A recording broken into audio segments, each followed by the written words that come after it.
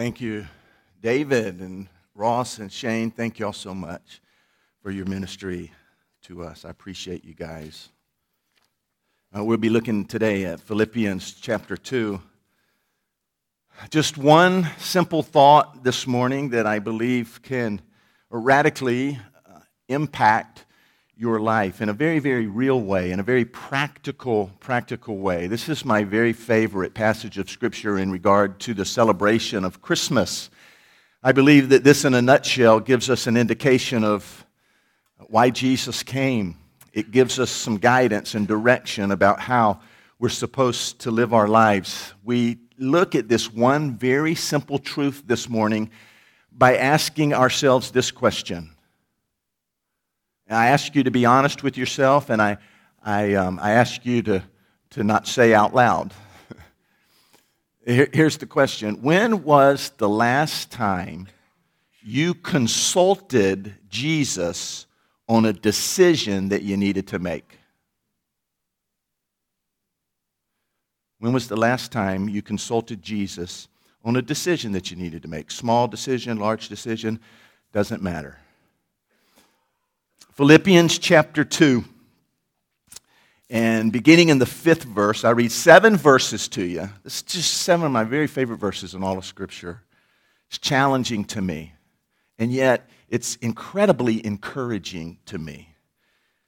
And I pray that that would be your experience this morning. As a matter of fact, let's ask the Holy Spirit if He would accomplish that in our lives. Holy Spirit, this is your time. These are your people. We desperately need to hear your voice. As John the Baptist said, may I decrease so that you might increase.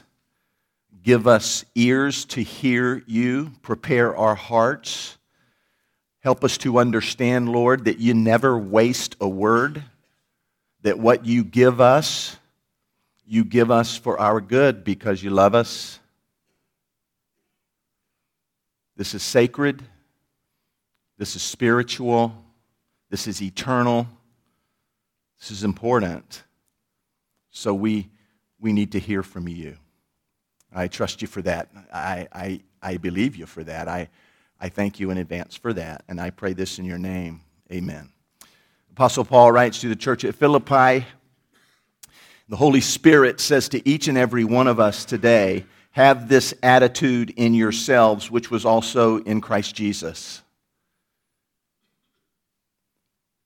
who, although he existed in the form of God, he was essentially God, he was God. He did not regard equality with God a thing to be grasped, but he emptied himself, taking the form of a bondservant and being made in the likeness of men, and being found in appearance as a man, he humbled himself by becoming obedient to the point of death, even death on a cross. Therefore, God highly exalted him and bestowed on him the name which is above every name, that at the name of Jesus every knee should bow, of those who are in heaven and those on earth, those under the earth, and that every tongue should confess that Jesus Christ is Lord, to the glory of God the Father. I see in this passage of Scripture a Christmas story. I see a prelude to Christmas.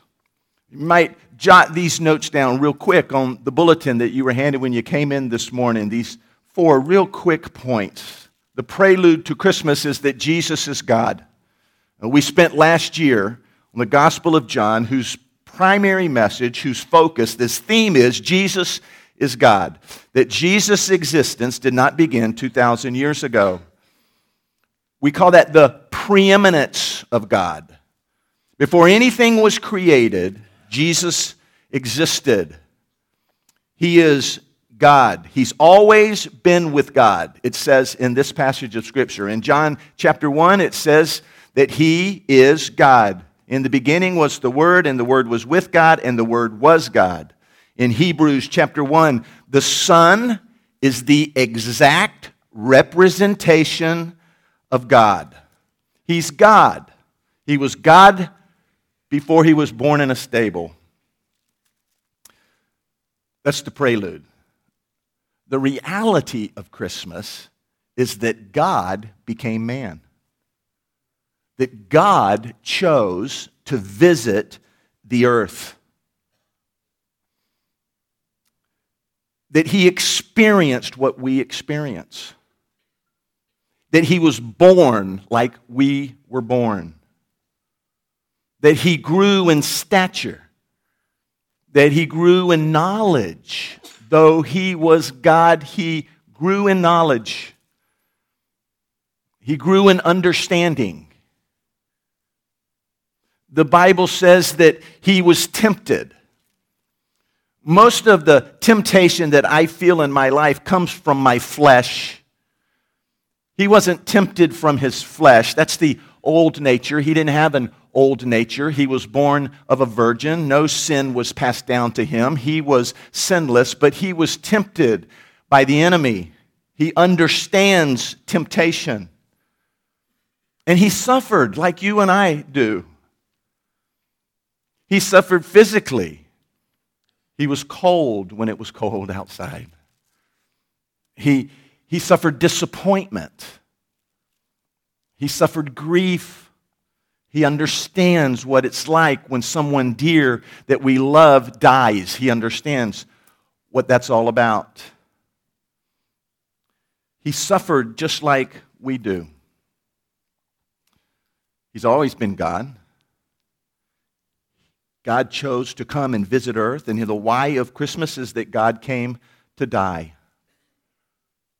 That God came to give himself a ransom. He came to pay the penalty. He came to demonstrate his love for us. Just the right time, God sent his Son. And while we were God's enemy, Christ died for us. What an incredible expression of love that is. He came to pay the penalty for every bad choice I've ever made, for every mistake I've ever made. He came to pay the penalty for my sin. He came to pay the penalty for your sin. God Almighty came to visit earth so that he might pay the penalty for our sin. I want you to understand as well that God came to be an example to us, to show us how to live. What else could this possibly mean? Have this attitude in yourselves, which was also in Christ Jesus. Think like he thought. Have the kind of mindset that he had. Allow him to be your example. Follow his example. He gives us a picture of how we are to live, the kind of lifestyle that we are to have. Our M.O. should be the M.O. of Jesus. As we see how he walks on this earth, how he interacts on this earth, how he serves on this earth, how he loves on this earth, how he has this incredible relationship with God the Father while he's here on this earth, his submission here on this earth, his servanthood here on this earth, his obedience here on this earth, his humility here on this earth. It's no mistake. He shows us, he gives us an example of how to live. And then my favorite part is the result. The result is that God the Father exalted him, raised him up, gave him a name that was above every name, gave him a position so that every knee would bow and every tongue would confess that Jesus is Lord. The result of Christmas is Jesus is Lord. What does that mean to you? That's the point this morning. That's the principle this morning. That's the lesson this morning. That's the simple idea this morning. Jesus is Lord. It says, have this mind in you, which was also in Christ Jesus. And it begins to tell us the mind of Christ. It begins to show us the lifestyle of Christ. And it says, follow his example. We could make a list of things that we see just in these few passages this morning, but let me highlight just four. One is he laid aside his attributes or privileges. He laid aside his attribute. He laid aside the privileges of being God. He laid aside his omnipresence. When the king left the palace and came to visit earth, he could only be one place at one time. He set aside the attribute, the privilege of omnipresence, as well as omniscience, an all-knowing God. Jesus grew. Jesus learned. Jesus grew in understanding. Jesus grew in wisdom. We are mistaken when we think that when Jesus walked this earth, that he knew all things. He knew only what the Father revealed to him. He did only what the Father told him to do. He said only what the Father told him to say. He went only where the Father told him to go. We should live like that. And we have that opportunity, for we have this relationship with the Father through the Son. And so he laid aside his attributes. He laid aside his privileges. Why?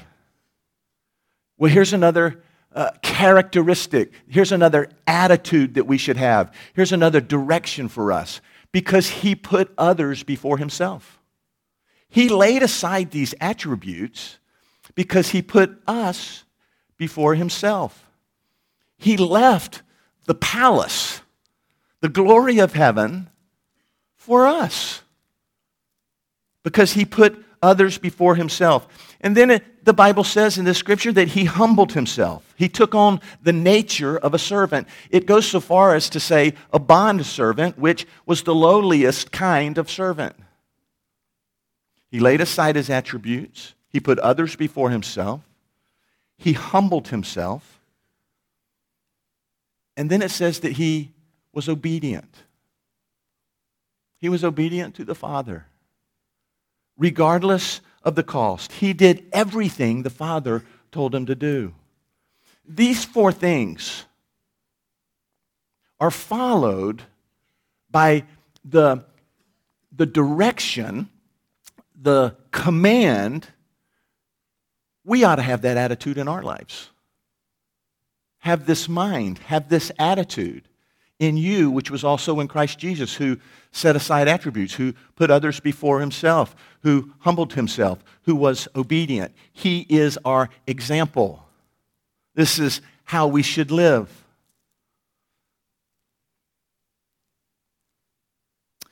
This passage of Scripture can radically change your experience in 2016. This is a wonderful opportunity to go back over 2015 and say, is this how I lived? Did I have the same mind as Jesus? Did I follow his example? And we would all do so well to challenge ourselves to say, you know what? Regardless of how we answer, did I do that in 2015? Regardless of how we answer that, to say in 2016, that's my commitment. And I understand that it's probably going to be something I have to recommit to and recommit to. It's going to kind of be a priority in my life. It's going to kind of be the goal I set. It's going to be my heart. It's going to be what drives me. It's going to be number one priority. I want to have the same attitude, the same mind as I see in the example of Jesus. I want to set aside privileges. I want my identity to be in him. I don't want my identity to be as a businessman or as a mom or as a coach or as a student. I want my identity to be in Jesus. I'm setting aside all those other things. And I'm gonna consciously, in a very intentional way, recommit to this every morning that I'm going to put others before myself. Because that's what Jesus did. And I want to humble myself. I want to surrender. And I want to be obedient to what he calls me to. Now, look, Jesus did this. All right? Verse 5, verse 6, verse 7, it tells us this is what he did. Verse 8 tells us this is what he did. Jesus is the subject of the verb. This was his action. This was he did. This is what he. But in verse 9, the subject of the verb changes. Now it's not what Jesus is doing, it's what God does. It's what the Father does. And verse 9 says, because of what Jesus did, because of his lifestyle, because of his humility, because of his obedience, therefore also God exalted him, bestowed on him the name which is above every name, that at the name of Jesus every knee should bow. Those in heaven, those on earth, those under the earth, every tongue should confess that Jesus Christ is Lord, to the glory of the Father. Jesus' humility, Jesus' obedience, Jesus' death, and God responds and exalts him. And he gives him a new name, and the name is Lord. Jesus is Lord. Now, we're given instruction. Follow the example of Jesus. Why should we do that? Because he's Lord. Lord means master. Lord means in charge. Lord means boss. Lord is the one we're subject to. When's the last time you consulted Jesus on a decision that you needed to make? Why should we do that anyway? Should we do that because we want to get his direction so we'll be happy? No. Because we want to get his direction so we'll be more comfortable? No. Why should we consult him on decisions we need to make? Because he's the boss. Because he's the master. Because he is Lord. You couple that truth with his love for us that's been demonstrated to us, this incredible love. Why would we be called to serve the Lord?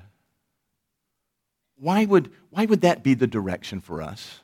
Why would that be the command for us? So that he would make us miserable? So that he could keep us in bondage? No. Because he wants what's best for us. And he alone knows what's best for us. He desires what is best for us. Will that be comfort? Will that be jolly ollie, happy all the time? No. Why? Because that's not what's best for us. He's the Lord. We follow him. I believe he's God. When we say he is Lord, I believe what we're saying is, I know that he is God. I know he has everything under control. I commit everything that I am and everything that I have to him. Everything that I am and everything that I have. He's in charge. He's the boss. Everything that I have belongs to him. It's right that I go to him and say, what do you want me to do with this? This belongs to you. My family belongs to you. My wife belongs to you. My husband belongs to you. My children belong to you. My job belongs to you. My car belongs to you. My house belongs to you. Everything that I have belongs to you. The giftedness that you've given me, it belongs to you. Everything that I have belongs to you. I'm seeking you. I want to know how you want me to use that. Jesus is Lord. The Bible says in this passage of Scripture that there will come a day when every knee will bow. Everybody you know, whether it's a friend, a brother, a sister, whether it's someone who doesn't like you, someone who persecutes you, someone who ridicules you, everyone you know one day will bow the knee and say these words: Jesus is Lord. That's the result of Christmas. Jesus is Lord. So you're going to say it. You're going to say it. You can say it one day when every knee will bow, or you can say it today. You can say it today out of love. You can say it today out of the reality of who He is. We ought to say these words every day. Jesus is Lord. Jesus is Lord. When we experience an incredible blessing in our lives, we ought to say, Jesus is Lord. When we're discouraged, we ought to say, Jesus is Lord. When we're worried, we ought to say, Jesus is Lord. When we're tired, Jesus is Lord. When we're persecuted, Jesus is Lord. When we're grieving, Jesus is Lord. When we're at the end of our rope, it seems there's nowhere to turn. We don't think we can move forward. Jesus is Lord. It's the result of Christmas. I believe it's the Christmas story. The prelude, Jesus is God. The reality, He visited earth. The why? To express His love for me, to pay the debt for my sin, to give me an example of how to live. The result, God exalted Him to a place that is above every name. The name of Jesus, every knee will bow and every tongue will confess. What? Jesus is Lord. Jesus is Master. Y'all, let's make this what 2016 is about for us. Let's start today. Jesus is the Lord. It's the result of Christmas. Jesus is Lord. Forgive me, Lord, Master, when I act like I'm the one in charge. Forgive me, Lord, when I do my thing instead of your thing. Forgive me, Lord, for not recognizing and acknowledging that you have been exalted to a place that is a place of honor above all others, that you have been given a name that is above every name. Forgive me, Lord, when I don't acknowledge that in my life. Forgive me, Lord, when I don't have the same attitude in my heart that you had in yours as you walked this earth. And Lord, I make a commitment, and you know me.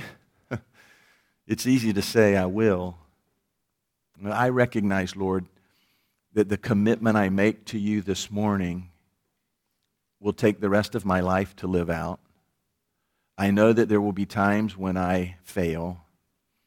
I pray by the power of your Spirit, Lord, that I will appropriate your forgiveness in my life and make that commitment to you again. You're the Lord. You are the Lord. You are my Lord. You're the Lord of my life. This is something, Lord, that I want to be different about me in the coming year. I can't do it on my own. I surrender myself wholly to you. Everything that I am and everything that I have belongs to you. Lord, I want to seek you. I want your guidance. I want your direction. I want to be humbled. I want to be obedient to you in every single area of my life. I make this commitment to you. I pray for every individual that's in this room, Lord. Some still have questions that there are no answers to. Some are skeptical. Some still want to understand why. Lord, I pray that you would meet them at their point of need. I pray that they would not just know of you, but they would experience the reality of your involvement in their lives. I pray, Lord, that they might come to a place where they would say, you, in fact, are Lord, Master. That they would surrender themselves wholeheartedly to you. I pray, Lord, that as a church family, we might encourage each other in this commitment, in this quest, in this lifestyle, in this mode of operation, in this attitude of the mind and attitude of the heart, that we would recognize that you have brought us together so that we could encourage each other in this journey. Lord, help us to be that kind of church family. And Lord, we ask all of this so that through our lives, you're glorified. That through our lives, a light is shone on you.